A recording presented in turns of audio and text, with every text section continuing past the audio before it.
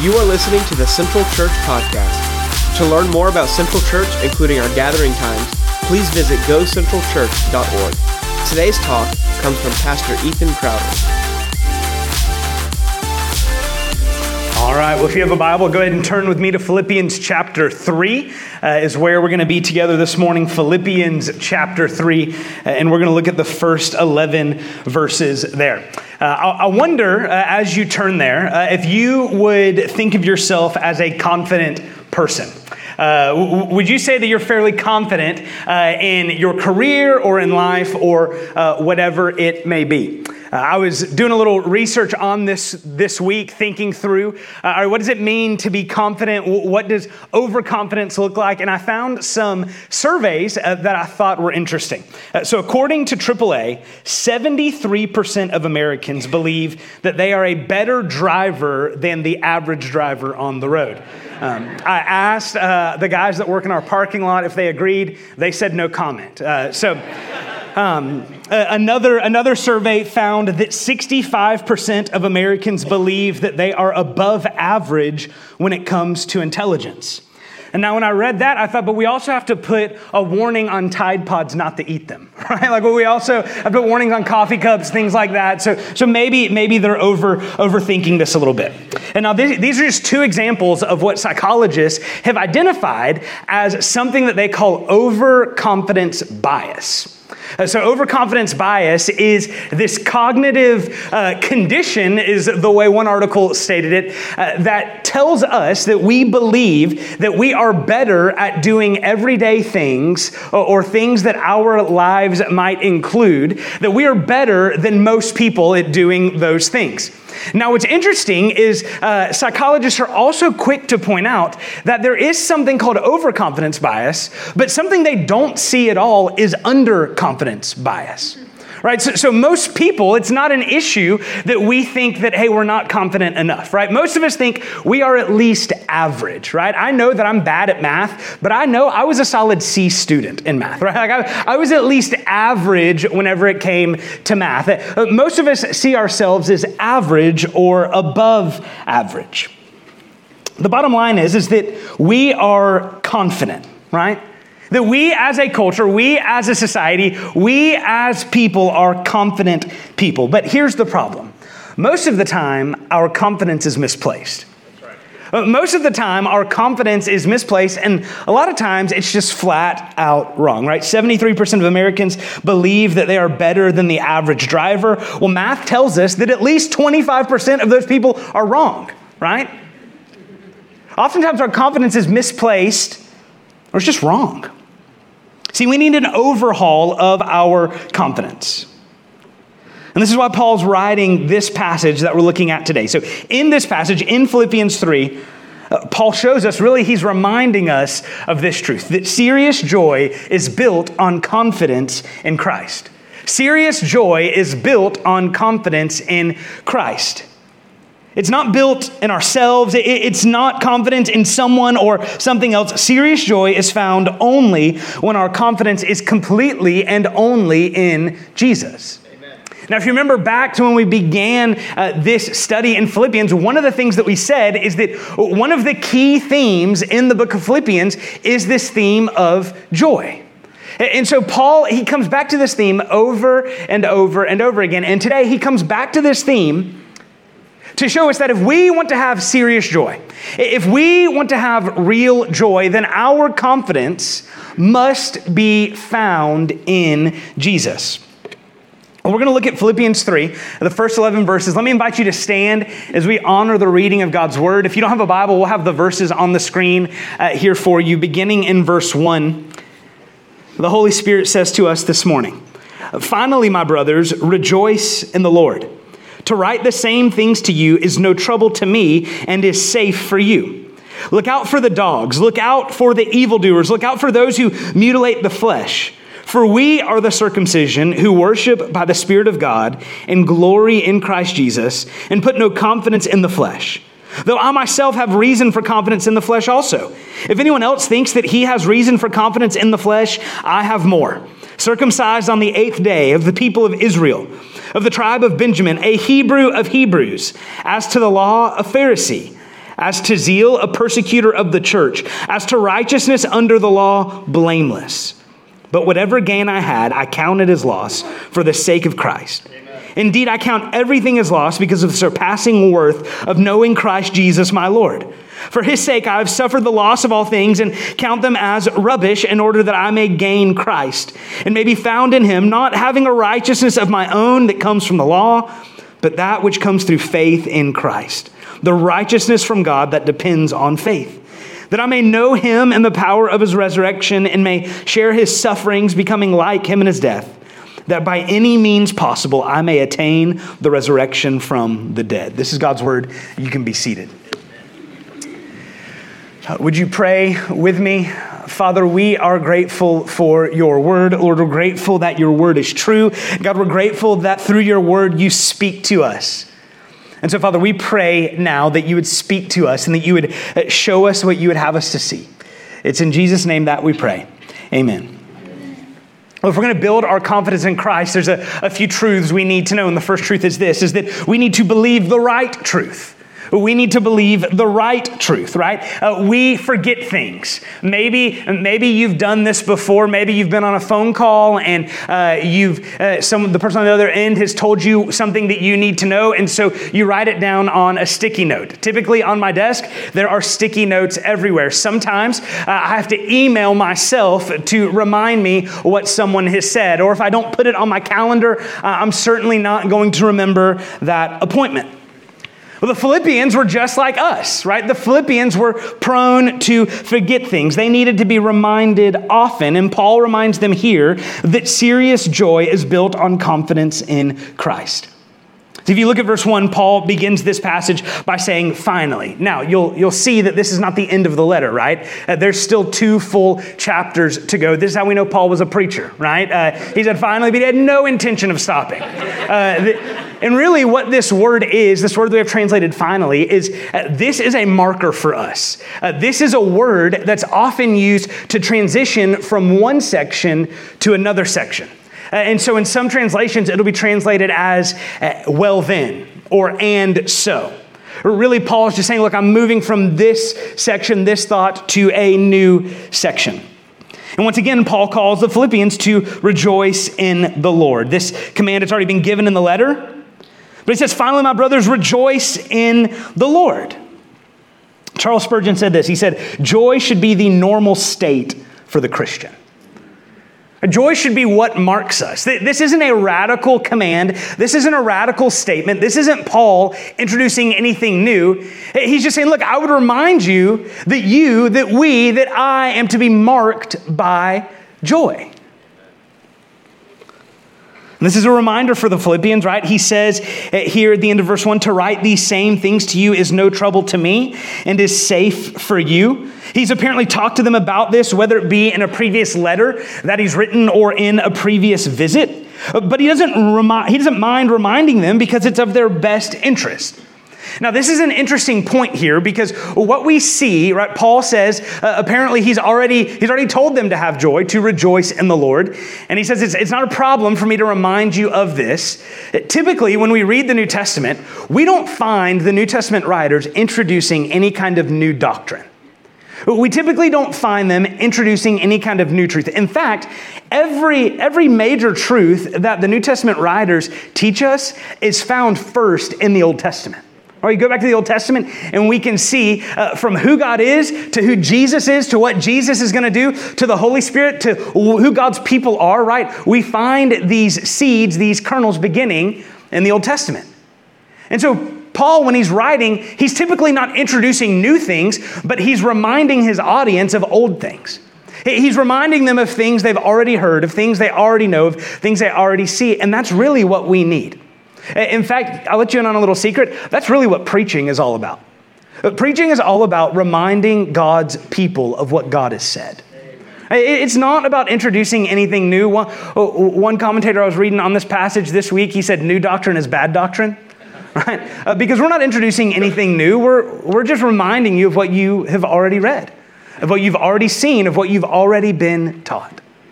And so Paul says, look, it's good for me to remind you of these things because this is a safeguard for you. This is going to protect you from false teaching. Apparently, there was a threat of false teaching in the Philippian church, and so Paul tells them to be on guard. He says, look out for the dogs. This word dog, this name, it was a derogatory title that Jews would use for non-Jews. And they would use it for non-Jews because Jews eat a kosher diet, right? They don't eat just anything, but the Jews of Paul's day, they would say, look at these non-Jews who will just eat anything. This was a term of derision. This was a put down, if you will. And Paul says those false teachers that are trying to enslave your mind, trying to wrap your conscience up in things that it doesn't need to be wrapped up in, they are the dogs. And he goes on and he calls them evildoers and mutilators. These false teachers, they were what we know today as Judaizers. What they were doing is they were saying that, look, Jesus died on the cross, but that's not it. You need to do something else. Their gospel equation was Jesus plus your work equals eternity. But gospel math is Jesus plus nothing equals everything. And that we don't need to add anything to Jesus, but that's what these Judaizers were doing. They were trying to add law and teaching and things that the Philippians must do, but Paul says just the opposite. He says real believers, they don't put their confidence in themselves, they put their confidence in Jesus. Look at verse 3. He says, for we are the circumcision. Now, what he's talking about there, when he says, for we are the circumcision, the Judaizers, they were saying, like, look, Gentiles, if you want to be saved, you've got to be circumcised. But Paul is saying, no. We are the circumcision. Now, Paul was a Jew, right? But he's saying that we as the church, as Jews and Gentiles, as Jews and non-Jews, that we are the circumcision, those who worship by the Spirit of God and glory in Christ Jesus. And look at that last phrase, and put no confidence in the flesh. See, when Paul says, for we are the circumcision, what he's saying is that the real circumcision, and we could go to Galatians, and we see him pick this up there as well, is that the real circumcision, it's not those who've been circumcised in the flesh, it's those who've been circumcised in the heart. Right? It's those who've experienced heart change. That's what the gospel does. Right? The gospel changes the inside before it changes the outside. Right? That is where the real work is done. It's done in the heart.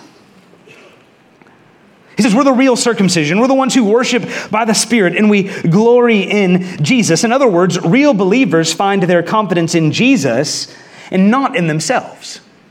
And see, this is an example of how our theology about what we believe about God affects the way that we live. Because see, if my confidence is in myself, if my confidence or if my theology is telling me that, hey, I've got to live in such a way to earn something from the Father, then that's going to jack up the way that I live. Right? If I'm believing something false about the gospel, then that is going to lead me to live a life that doesn't reflect the true gospel. So if you put your confidence in what you can do, you've misunderstood the gospel. See, the Judaizers' problem, it wasn't that they were just adding something to the gospel. It's that they were completely changing it. See, we can't just add things to the gospel and think that maybe we're making the gospel more powerful. We can't add things to the gospel and think that we aren't going to change it that much. Anytime we add something to the gospel loses its power. See, God doesn't need our help to save us. God doesn't need you to save you because God has done everything necessary for you to be saved. He doesn't need your help. He doesn't need you to add anything to what he's already done. When we try to add something to what God has already done, things go bad, right? Things go wrong. And so Paul is saying, don't put your confidence in your flesh. Don't put your confidence in what you can do. Put your confidence in Jesus. And so we've got to believe the right truth. Well, how do we protect against believing the false truth? How do we protect against believing a false gospel, against believing the wrong things? Well, we find that answer in verse 1. Paul says, finally, my brothers, rejoice in the Lord. He says to write the same things to you is no trouble for me and is safe for you. See, joy in Jesus is a safeguard against false teaching. If my joy and my confidence in Jesus are in Jesus, then I'm focused on him. See, the false teachers, they're leading the Philippians to trust themselves rather than Jesus. And this is a mark of all false teaching. All false teaching tries to make me the hero. All false teaching tries to make you the hero and then downplay what God has done. See, Jesus is the hero of everything. The hero of your story is not you. The hero of your story is Jesus. That's why whenever we sing, right, we sing that by his power we're made alive, not by what I have done I am made alive. Let me ask you this. Have you ever seen a dead man make themselves come alive? No. Do you know what dead people can do? Nothing, right? And what the Bible says in Ephesians 2 is that you and I, that we are dead in our trespasses and sins. Not that we're kind of dead, not that we're almost dead, not that we're really sick, but the Greek word that's used there means, get this, dead, right? We're dead. We can't do anything to add to our salvation. And so what Paul is saying here, he's saying don't even try. Because whenever you try to work, when you try to do it yourself, when you try to earn it yourself, you end up frustrated and the gospel ends up perverted. Instead, just rest in Jesus and what he has done. Because when we find our joy in Jesus, then we know that we found the gospel. Or to put it a different way, we know the gospel has found us. Right? We know that Jesus has found us. And so if we want to protect against believing these false gospels and this false teaching, if you want to recognize false teaching, then ask yourself this. In this teaching, who's the hero? Me or Jesus? And if you're the hero, run, right? There's a Greek word for that kind of teaching too. It's baloney, right? Maybe you've heard that Greek word before. See, serious joy is built on confidence in Christ. And this confidence begins by believing the right truth. And next, we see that this confidence is found when we trust the right Savior. When we believe the right truth, then we'll trust the right Savior. But when our belief gets confused, then our trust and our confidence gets misplaced. See, trusting anything other than Jesus is a recipe for disaster. This is why Paul reminds us that if we want to have serious joy, if we want to have real joy, then put your confidence in Christ, the right Savior, not in everything else. Not in yourself, not in your circumstances, and not in your husband or your wife or your kids, but put your confidence in Christ. In verse 4, Paul begins his attack on those who would look to themselves as their own saviors. He says, I myself have reason for confidence in the flesh also. If anyone else thinks he has a reason for confidence in the flesh, I've got more. Basically what he's saying, anything you can do, I can do better. I can do anything better than you, right? He's saying anything you can do, I have done it, and I've done it better than you. And what I found at the end of it was that it still wasn't good enough. See, these false teachers, they wouldn't put it like this. They wouldn't call themselves their own saviors, but ultimately they're trusting themselves to be their own saviors.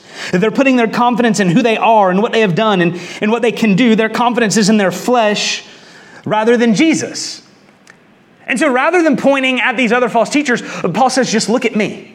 Just look at my life. Look at who I am. If anyone had reason for confidence in their own flesh, it's Paul. He's got all the right credentials. If you were looking at Paul's resume, you would say Paul has it, right? If anyone could have pleased God by what they've done, it's Paul. He was circumcised on the 8th day, just as the law commanded. Not on the 7th, not on the 9th, but on the 8th day. He was a true Israelite who could trace his family to the tribe of Benjamin. He says in this passage that he's a Hebrew of the Hebrews. What this means is this is really kind of a knock on the false teachers, because at this point they had been under Roman occupation for years and years and years. And so there were many Jews who didn't speak Hebrew. They didn't speak Aramaic. They had never been to Israel. They had never been to the promised land. But what Paul says is, look, not only am I a Hebrew, but I'm a Hebrew of Hebrews. I speak the language. I love the culture. He says he's a Pharisee. A Pharisee, these are the strictest sect of the Jewish faith. In fact, this was a sect that you volunteered for. So they didn't pick you, you volunteered for it. And so you were volunteering to live this by this strict code, this strict set of laws, this 600 and something laws. The Pharisees said you could do it. And so Paul signs up for it. He says he has so much zeal that he persecuted the church. And he persecuted the church because he believed that these Christians, these believers in Jesus, that they were wrong and he was right, and he was going to show them how they were wrong. See, in verses 4 and 5, Paul shows that he has every reason to boast in his flesh according to what the Judaizers valued. Now, today we might not put it like this. Right? Today we might not be in danger of saying, look, I'm the Hebrew of the Hebrews, a Pharisee, a persecutor of the church, but we might say something like this. I go to church every Sunday. I'm in a small group. I lead a small group. I serve on the worship team. I'm part of the Go team with Force Central Florida. I read my Bible every day. I give. Here's the truth. None of that will save you. There's not a single thing you can do to save you. See, you are a terrible Savior. I am a terrible Savior. But you know who's a good Savior? Jesus. Jesus is the right Savior. See, none of those things I just said are bad. I would encourage you to come to church on Sundays. Right? I would encourage you to serve in our ministries. I would encourage you to be in a small group. I would encourage you to commit to the church. But if you believe that your commitment to the church is what is going to save you, then you are sadly mistaken.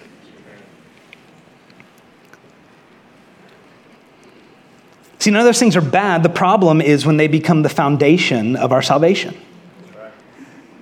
Our performance of religious things isn't what saves us. Only Jesus can save us. This is one of my fears as someone who helps lead in the church, is that people will believe that because you've spent a lot of time around Christian things and Christian activities, then that makes you a Christian. But see, being around Christian things and even doing Christian things regularly doesn't get you to heaven. Doing religious activities doesn't justify you. Faith in Jesus Christ justifies you. Faith in Jesus Christ saves you. We do all of those other things, not hoping that God will love me if I do enough. We do those other things because God already has loved me. See, religion says that if you do enough, then God will love you. But what the gospel says is that God has already loved you. And now those things that we do, like coming to church and serving and worshiping and giving and all of those things, that's an overflow of what the work that Christ has done in our hearts. That's not what saves you. That's not the root of your salvation. That's the fruit of your salvation. Right? That might be what a Christian looks like, but that's not what makes a Christian a Christian. What makes a Christian is Jesus. See, if what you do and don't do could get you to heaven, then Paul would have been good. Verse 6 tells us that if righteousness was based on the law, then he was blameless. Yet Paul tells us that none of that matters. It's all a loss. You can look as much like a Christian, as much like a religious person as you want, but if your heart hasn't been changed by the gospel, then it doesn't matter. I grew up as a Braves fan. My grandparents, huge Braves fans, I remember being at their house, spending the night with them, and if it was baseball season, we were watching TBS, right? Because the Braves were on. And so, as I'm sure all of you know, just a couple days ago, right, the Braves won the World Series, right? Absolutely. So I get online and I decide, hey, you know what? It's been a while. I'm going to buy a Braves World Series shirt. And so I get on my computer and I'm going through and I see, I can buy a jersey. I'm down, right? I'm buying this jersey. I clicked on it and it was $150. I said, I'm not buying the jersey. I'm not getting the jersey. But I played, when I played Little League, I played for the Braves. I've got Braves jerseys. If I were to buy that jersey for $150, my wife would be mad. But I wear that jersey. But putting on that Braves jersey and maybe even putting on a full uniform, would that make me a World Series champion? No, right? It'd make me broke. I wouldn't have any money left. Right? But putting on the jersey doesn't make me a part of the Braves organization. What happens is a lot of times we come to church and maybe we want to put on the jersey, right? We want to do the church things. We want to do the Christian things. And then before too long, what we begin believing is that if I do enough Christian things, then that makes me a Christian. If I spend enough time around people who are Christians, then that makes me a Christian. None of that's true. Jesus makes you a Christian. And so I just want to make sure that we're clear that there's nothing that you can do to earn your way to heaven. There's nothing that you can never be good enough. You can never try hard enough. You can never give enough money. You can never serve enough hours. You can never come to enough church services. You can never read enough of your Bible to become a Christian. Jesus makes you a Christian, and all of those other things, that's the fruit of the work that He's doing in your heart. That's the fruit of what He's already done in your heart. And so if we're going to have confidence in Christ, that means we can't have confidence in ourselves. Amen. Right? If you want joy, if you want real joy, if you want serious joy, then don't trust in yourself. Trust in Jesus. Because Jesus has yet to let any of us down. Jesus has yet to not get anyone into heaven who was His, right? There's a reason that we sing, Jesus paid it all to Him I owe. We don't sing, Jesus paid most of it, but now I've got to fill it in, right? We don't sing, Jesus paid some of it, and now I've got to work. No, Jesus paid it all. And there's nothing more that you have to do. And for that, we can celebrate. Right? For that, we can sing. Because of that, we can serve. Because of that, we can give. Because of that, we can go. Because of that, we can be committed to His church, because Jesus has died to save me from eternal punishment. And if He's died to save me from eternal punishment, then He is worthy of worship. He's worthy of praise. He's worthy of glory. He's worthy of my life. Right? That's what it means to have confidence in Christ, not in yourself. This real joy, this serious joy, it's built on confidence in Christ. And it starts with the right truth and the right Savior. And finally, we see that Paul calls us to enjoy the right reward. When we direct our confidence to the wrong things, we miss the right rewards.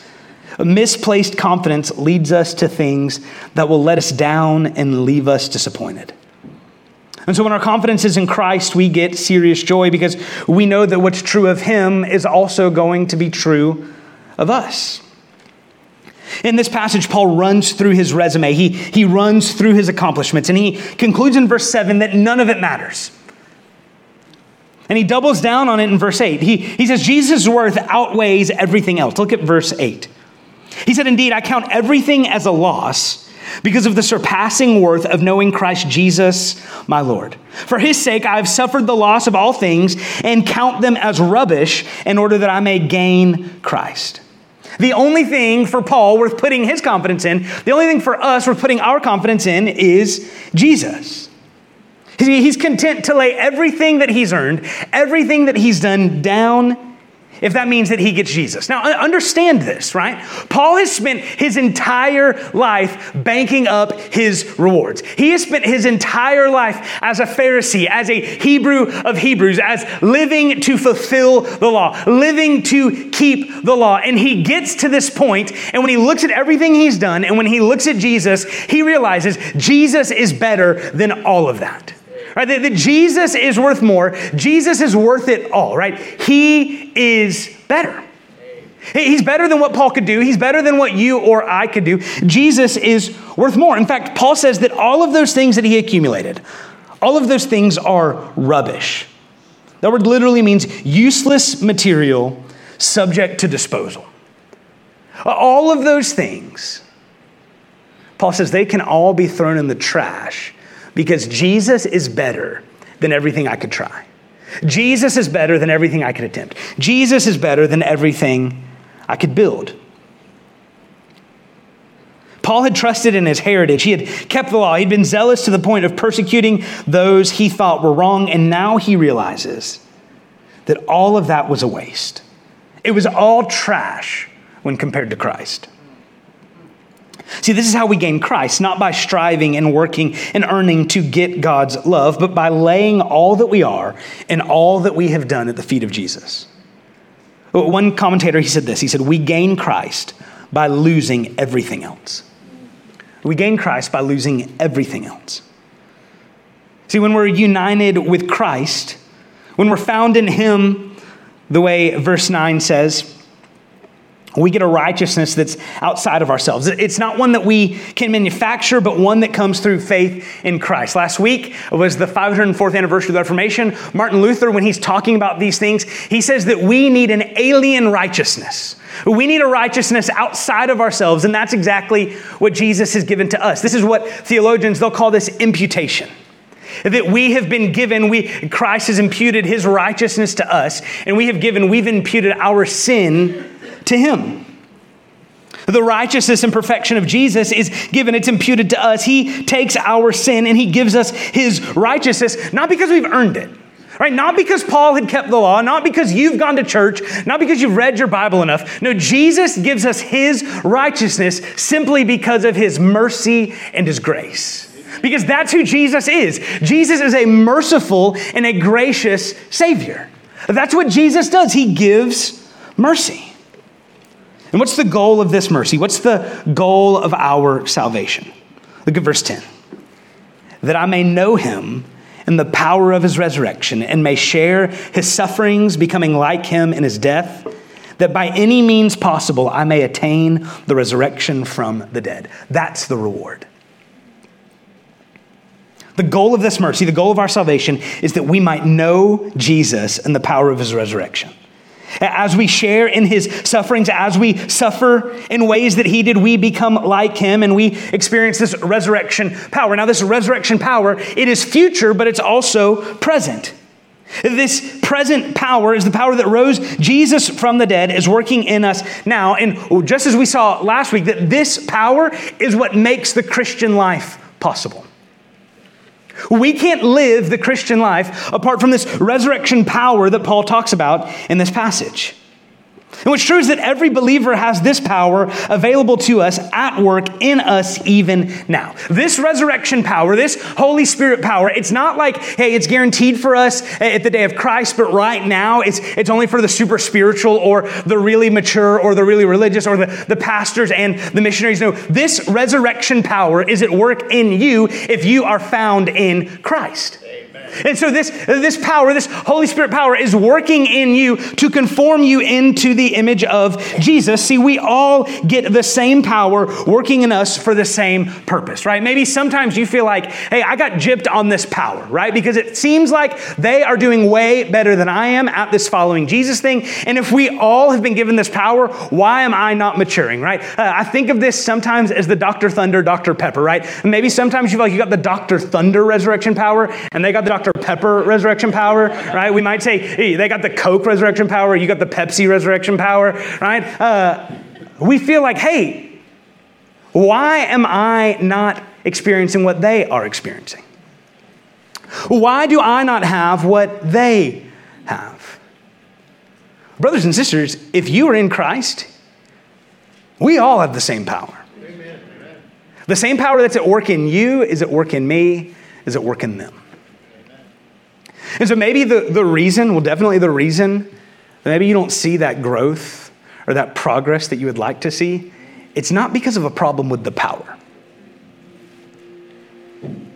Maybe it's your sin, right? Maybe you've got unconfessed sin. Maybe there's that sin that you just want to cling to, you want to hold on to, or as the book of Hebrews says, that sin which clings so closely to you. See, if we're going to have this serious joy that Paul's writing about here in Philippians, then we've got to have a confidence that's built on Christ. We've got to believe the right truth. We've got to trust the right Savior. We've got to enjoy the right reward. And so here's the question is, where is your confidence today? Well, what are you putting your confidence in right now? Are you believing that if you try hard enough, God will finally love you? Are you believing that if you work hard enough, God will have to give you what you want? Are you believing that if you say the right prayer, then God will have to act? What I found is most of the time, that might be what we believe, but that's not the way we're saying it. The way that we're saying it is something like this. Well, I've messed up this week, so there's no way that God could love me. Even you don't know my history, that I've got junk in my history. There's no way that God could care for me. There's no way that God could love me. There's no way that God could accept me. See, that's just another way of saying that if I try hard enough, then God will love me. See, that's not good news. That's not gospel. The good news of the gospel is that in Jesus Christ, God has loved you. In Jesus Christ, God has made a way for you to be forgiven, for you to be loved, and for you to be accepted. And so now, brothers and sisters, you don't have to work hard to get God to love you. God already loves you. That's where joy is found. Joy is found in knowing that Jesus is worthy of our lives, and that if we lay down our lives to Him, then He will make us like Him and He will give us joy. See, what God calls you to is not to try to earn something from Him. What He calls you to is to trust what He's already given you. See, there's this conversation about how do you talk to believers and unbelievers? How do you talk to those who have trusted Christ and those who have yet to trust Christ? Well, here's the truth. What we all need is we all need the gospel. See, I need to be reminded of the gospel every day. That Jesus loves me not because of me, not because of what I've done, but because of what He's done. And if you've yet to trust Christ, then what you need to know is that He offers you forgiveness and love so that you don't have to try to earn, you don't try to be good enough or try hard enough, but that you can trust Jesus who died in your place. And if you'll trust Him, then He will give you life. He'll give you joy. Right? Jesus said, I came to give them life and life abundant. I don't know about you, but I could use life abundant. Right? There's no day that you've had that is so bad that a little resurrection power won't fix. Ultimately, that's what we all need. I need that resurrection power at work in my heart and in my life every minute of every day. And if you've never trusted Jesus, that's what you need as well. You need that resurrection power.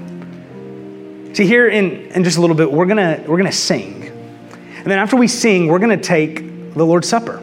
We're gonna come to the Lord's table. This is a meal that He instituted. And the reason that Jesus gave us this supper, He said, as often as you do this in remembrance of me. The reason He did it is because He knew that we were people who need to be reminded over and over and over again of the good news of the gospel, that Jesus saves, right? That Jesus was broken for you. His blood was shed for us so that we wouldn't have to take that punishment, so that we wouldn't have to do that striving, that working. Jesus has done it for us.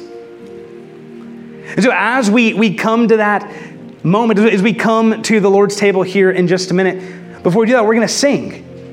And as we sing, this is a time for you to respond. This is a time for you to prepare your hearts as we come to the table. And maybe you just pray and ask the Lord to show you, hey, where am I trusting in myself rather than in Jesus? Where am I placing my confidence other than in Christ? And maybe for some of you, this is the point where you come and you realize, hey, I've been trusting myself all along. I need to lay my life down. I need to trust Jesus to save me. If that's you, we've got a couple ways that you can do that. You can send a text, 407-338-4024. That number will be on the screen here in just a minute. You can send that text, and you can just put your name. You can put need to talk. You can put Jesus, whatever you want. There's someone on the other end of that line to start that conversation.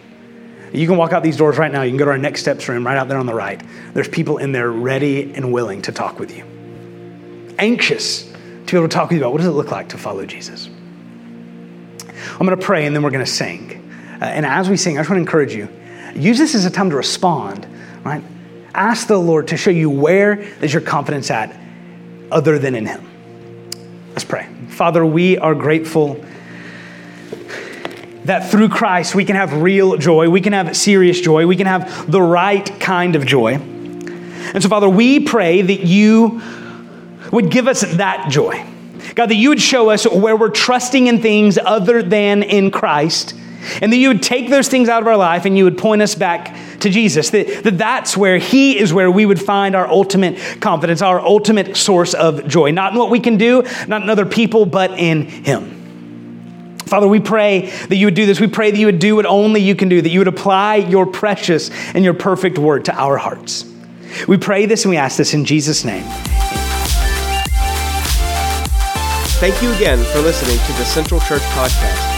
For more information on how to take your next step, visit us online at gocentralchurch.org.